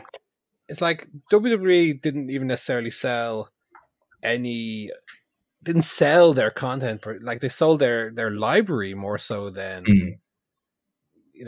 okay, they're going to make new content for it, but it's not the same as like Lucas selling Star Wars to Disney, where he's like completely hands off now. Vince is still running things, still Yeah. WWE the way we know it, and that's a huge amount of money, even for a company that makes as much, during a pandemic and firing all its wrestlers as WWE does. Yeah, I mean, I would say I would have to consider it a success in that sense. I would consider it a failure, maybe on a more artistic level, where it seemed initially, and they eventually moved away from that approach, but it seemed initially that they were trying to be a lot more diverse in terms of the content they would put on the network. Do you remember there used to be like wrestling cartoons and they're doing movies, and it's going, like, especially this was a talk as well when it was a TV station. It was going to be like diverse content, it's not just only wrestling. And then they eventually found out that kind of their wheelhouse, new content wise, was like documentary series, and they really just leaned heavily into that for the last like year.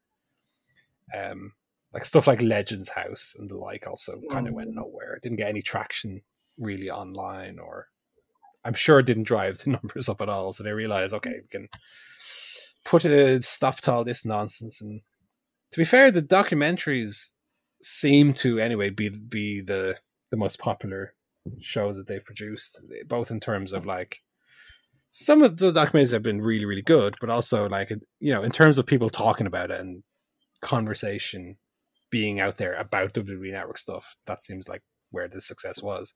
But that was never what they wanted it to be in the first place. So in terms of that, and Vince McMahon and his like, Blue Chew enhanced boner for making non-wrestling content, movies. I'm making movies, making entertainment business. We're not in the wrestling business. Yeah. Like, it's a failure in those terms. Yeah. Because I'm sure when the $1 billion deal was coming up, and he's like, we can sell you the Marine 5, and I'm sure Peacock would give a shit about the movies WWE have made, the Chaperone and Knucklehead and the likes, or the Main Event that we watched last year that's on Netflix. That we did, yeah. Still available, chairshotpodcast.com, that commentary. Yeah, remember the Main Event? That movie has completely gone out of my head. Yeah. What about you, Joe? I'm first of all, I'm just flabbergasted that someone other than me would want to bring up Explain and well, hang on now, we'll change the name of the gimmick here, Wondertaker. What's your take on it? I hadn't thought of the kind of angle that you two kind of put forward, which is that ultimately it's a success because they were able to pivot it into a massive kind of streaming contract. I was looking at it with the kind of original goal that it was to become like a self-sustaining channel. It was supposed to be their own network or their own kind of over-the-top streaming platform, their kind of Netflix, or like all these new channels that are launching now, Discovery Plus and everything. So from that perspective, you have to say it was a failure because it kind of replaced the pay-per-view business but never really took off. But I think as a product, it was actually really good. I think what they did with it and putting all the pay-per-views on it, it was actually a fantastic product. Great for fans, the value you got for $9.99 a month for all of that content. And I think the execution of it was actually really good. I think the failure comes back to the reason, for attendances being down, ratings being down, merchandise being down, is that they can't create compelling characters or stories anymore. And for me, I think that's ultimately why it failed in that one sense, that it didn't become this kind of self-sustaining thing that they owned or could run. I think if it's almost like if they launched pay-per-view in like 1992, when the business was kind of going down the toilet, if that's when they started doing pay-per-view, you might look at pay-per-view and think, oh, that's a failure. But actually it's because they're doing Bret Hart versus Duke the Dumpster Droese as the pay-per-view main event. It's not because pay-per-view was necessarily a problem. It's just the content that they're putting out there, and the interest that's in it was just not ever going to lead them to get 3 million, 4 million subscribers. So I think a success like as a product and for fans, business failure, but actually in the long run, it kind of turned into a success because it got a big chunk of money from Peacock, and they had this whole base. So, Vince has done it again. I think it was always going to be a bit of a what's the phrase? Not a Schrodinger's cat, but like I think it was simultaneously like too good value in a sense. Yeah. It like because we've seen boxing and mixed martial arts go the way of streaming as well, but still have price associated to the pay-per-views. So with UFC, which who watches UFC in 2021? Come on, Brock Lesnar's not there anymore, lads. Not 2009 anymore. Now you have to have an ESPN Plus subscription to buy the pay-per-views. So it's like they made a deal with ESPN, but on top of that, I'm sure they're still getting their pay-per-view money that they're getting previously. WWE was always too good value, but it had to be to get people in the door, you know? Yeah. So it's like, okay, you're paying your $9.99 and you get WrestleMania free. That in retrospect to me seems like a bad business decision, you know? Because people, I think, still would have paid for WrestleMania. Yeah. Whether it be through the app like UFC do, or just like that probably would have been the best way, because then you can still say WrestleMania is only on the WWE network and they get all the money for it. Right? And when this deal came out, there was rumors of it, and when there was a rumor that Vince wanted to make a deal like that, ESPN Plus. I mean, when that rumor was going around, everyone was just shaking their head saying, "You cannot go backwards now. You have valued these shows at a tenner a month with your entire back catalog." So yeah, that's talk about selling. Like this type of thing you wouldn't imagine. Like 15 years ago, you couldn't tell yourself that Vince McMahon would do that. That he would undercut the value of WrestleMania so significantly. Yeah, and the problem is, like you say, when the tube is out of the toothpaste, like the teachers showed, too hard to get back in. But simultaneously, the wrestling network is too niche a product to attract any sort of substantial numbers. You know, so they were kind of caught in a catch-22 of they can't now charge you for WrestleMania. Yeah, and as the great Corey Graves, I think, once said, and I've never said that before. Didn't he say something about, who was it? Maybe it was not him. Maybe it was Vic Joseph, I think it was, who was like, wrestling fans are fucking lazy. They won't get off their arse to buy a $5 show or whatever, right?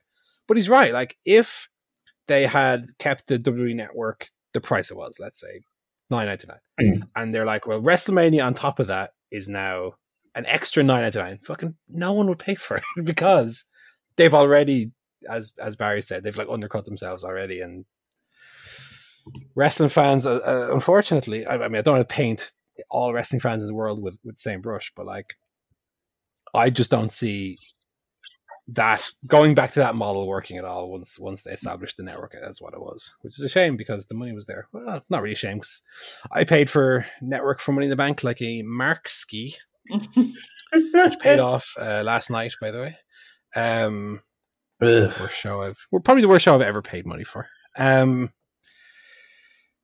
yeah, ultimately they got their big fat check, big fat wad of cash, and I don't know what's that going to mean for their like artistic endeavors going forward with regards to making extra content. Presumably there'll be still your 24s and this and that, but that is a big. Given that the network is going to exist as it is outside of the US, but how important the US is to their business, I don't know if they'll just like knock that on the head and be like, well, that's all very up in the air. People seem very kind of, you know, I'm sure they will keep doing their 24s and stuff, but I suppose, are they still going to be doing weird deep dive shit and getting their little Mid-South tapes up on the network when the main goal is just, you know, we're on Peacock now, so it's just put WrestleMania up and put SmackDown up. That's the main thing. They got their money. You know, I'm sure in the contract there's some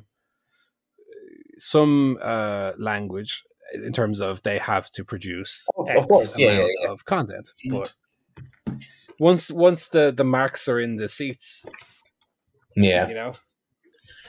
It's funny that you mentioned the Disney thing. I mean, that's a really weird thing to think about in context. Is like, $4 billion or whatever it was. They got $1 billion for like just 4 years of licensing. Like, if they don't like this deal at the end of like 4 or 5 years or whatever it is, they can just say, okay, we got our money, we'll sell it to ESPN next time. You know, it's crazy. It is, and these big money deals are so crazy when you try and like put them side by side. It's like when you consider like Star Wars being bought by Disney seemed to be like, if you had asked me like come up with one property being bought by another property, what is the single biggest they could ever do? And I would say, well, maybe Disney buying Star Wars. But then we had like Microsoft buying Bethesda this year for like twice that amount of money. Yeah, yeah. Craziness. What was that? $8 billion, something like that. Yeah, something around that. Oh, like 7.5 or something. Yeah, it's getting bonkers. Yeah. So maybe Vince needs to sit down with Todd Howard and get some punches while making money. You can only get the network on like Game Pass. Well, Vince, you're not quite nerdy enough. You need to pull them trousers up a little bit higher, grow your hair out into a little fro. That was a good Brothers of discussion. I quite enjoyed that. I wanted to take the Brothers of discussion. Yeah, quite good. Yeah, but we know you really only wanted to say the name of the feature. That's the real. Well, it's the fun part. That's what everyone really wants. Yeah. Any just on the wrestling subject. I mean, did we all watch Dynamite this week? I thought it was quite great. We always do, don't we? Yeah, not too much news out of it, but I thought it was a great episode of TV. Yeah, really good women's match. Really yeah, Rio and Deeb. It was a lot of fun. There were two tag matches that were almost polar opposites in terms of timing and slickness. Like Hangman Adam Page and Matt Hardy against TH2. Yeah. Just, I don't know what went wrong, but like Jack Evans couldn't do any moves all of a sudden. Matt Hardy just looks like he's in pain constantly when he tries to stand up and he has to put his leg out all weird. I feel like he's looked like that for 10 years at this stage. He has, to be fair, but now the visual of him also being old is worse. And then they did a real ham-fisted even. Like Hardy gets on the mic, the Jaguar mascot comes out and is dancing, and oh my god, it was such a mess. Like I couldn't tell what was going on. Yeah, they seem to have Paige in like time filling mode. Do you know what I mean? Just like not doing it. I guess because look, they want to do a Kenny Mox rematch and maybe save Paige versus Kenny for like, because that seems to be the direction, but save it for like all out or something, which is fine. You know, old school wrestling thing, really put him on the back burner for a few months so you slowly build him up. But they got to have something better than this wrestling match hard. You know, the problem is you have to keep him hot also. Yeah. So I wasn't a fan of that. What else? Yeah, Rio against Serena Deeb was real good. Real good, yeah. And I'm not a huge Rio fan, to be honest. But she was good. This was good. I like the Rio. I like the Deeb. I like the Rio. The other tag match you were referencing was FTR versus the Seidels. No, that was even worse. No, Young Bucks. That match was really good. What are you talking about? I like that match. No, that's what I mean. FTR. Hangman Adam Page and Matt Hardy and TH2 was bad. Young Bucks against Santana Ortiz is really good. And then Matt Sydal and his shitter brother. Oh, this is outrageously harsh on this guy. It just seemed like everything that Matt Sydal could do, Mike Sydal can also do, but like 10% worse. You can do, I can do. Oh. Did you not think so? I didn't think he was amazing, but I thought the match was good fun. I thought it was exactly what it was supposed to be, which was it was a good FTR showcase, you know. Yeah, I suppose. I couldn't get into poor Mike Sydal. But the rest of us, right? And his little shit tattoos on. Yeah, the tattoos weren't great, but you know. Yeah. I don't have much more to say about that one. No, but the Young Bucks Santana Ortiz match was great. Yeah. Very, very good. Very good. They didn't do the title switch that some people were hoping for. Yeah. I suppose it wouldn't have made sense with the inner circle stuff at the moment, but it would have been interesting. I would have thought. Yeah. Then we had some very odd segments. Some were really good, and some were really not good. First of all, match Orange Cassidy against Luther in the battle of the person who was really good, but who I'm a little tired of, and the person who was never good. That match was nothing. Then you had Brian Cage powerbomb Sting. It was pretty big powerbomb as well. It wasn't a gentle one, was it? It was. Yeah, I mean, yeah. I'm sure Sting probably said, "Well, I'll come out and they beat me up. Taz put me in the Taz mission, right?" And they say, "No, Sting, you're going to get powerbombed by the biggest, most muscly man in the world." And that's why. And it was a proper powerbomb. He threw him on the floor. It was a nice visual though. Sting line all beat up. It was a change. It was good to finally get some juice, in this feud. He is an old man. He's fucking 70 years old. Old man. Why? Okay, Natty has asked the question, why would you want to see an old man beat up? And I'm going to refer you to the court case of anytime you see an old person slip on the church stairs. And it's because tragedy plus time equals comedy. That's my answer. Yeah, poor Sting. He got beat up real bad. Yeah. And then you had Kenny Omega in a preschool reading the Young Bucks book. And one of the kids asked, "Are they in love?" And I laughed. I thought this was I'm ashamed to admit it. I thought this was quite funny. I didn't like a lot of the rest of it, but I did like there was one bit where one of the kids put their hands up to ask a question, and there was like a hard edit to where they just ignored the child. Every instance of a child speaking was obviously ADR'd after the fact, because I imagine it was a fucking nightmare trying to get these children to ask questions the right way. Not just mumble or dribble all over themselves, Are they in love?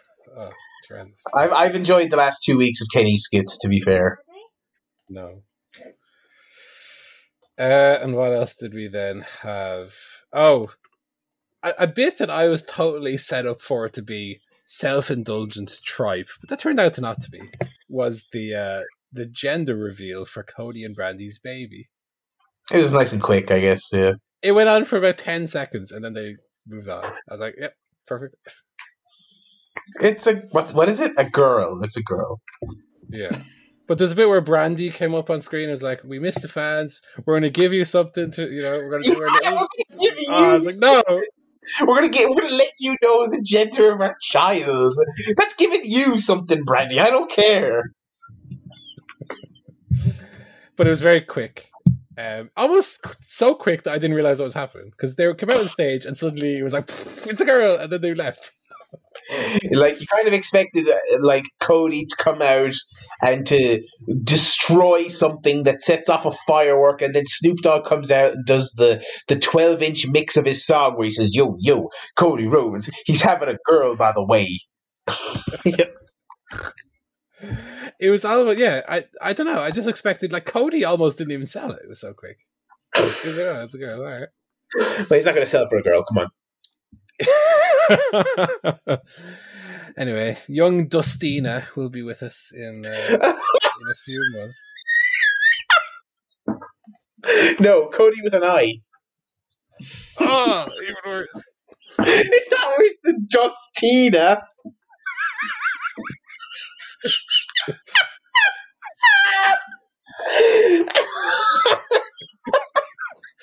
I say that because I know, and I don't mean to be mean. Obviously, Cody loved his dad very, very much. But when he has a son, it's going to be little Dusty. 100%. Little Dusty. What? Is he giving birth to a 76 Dodge Charger? What?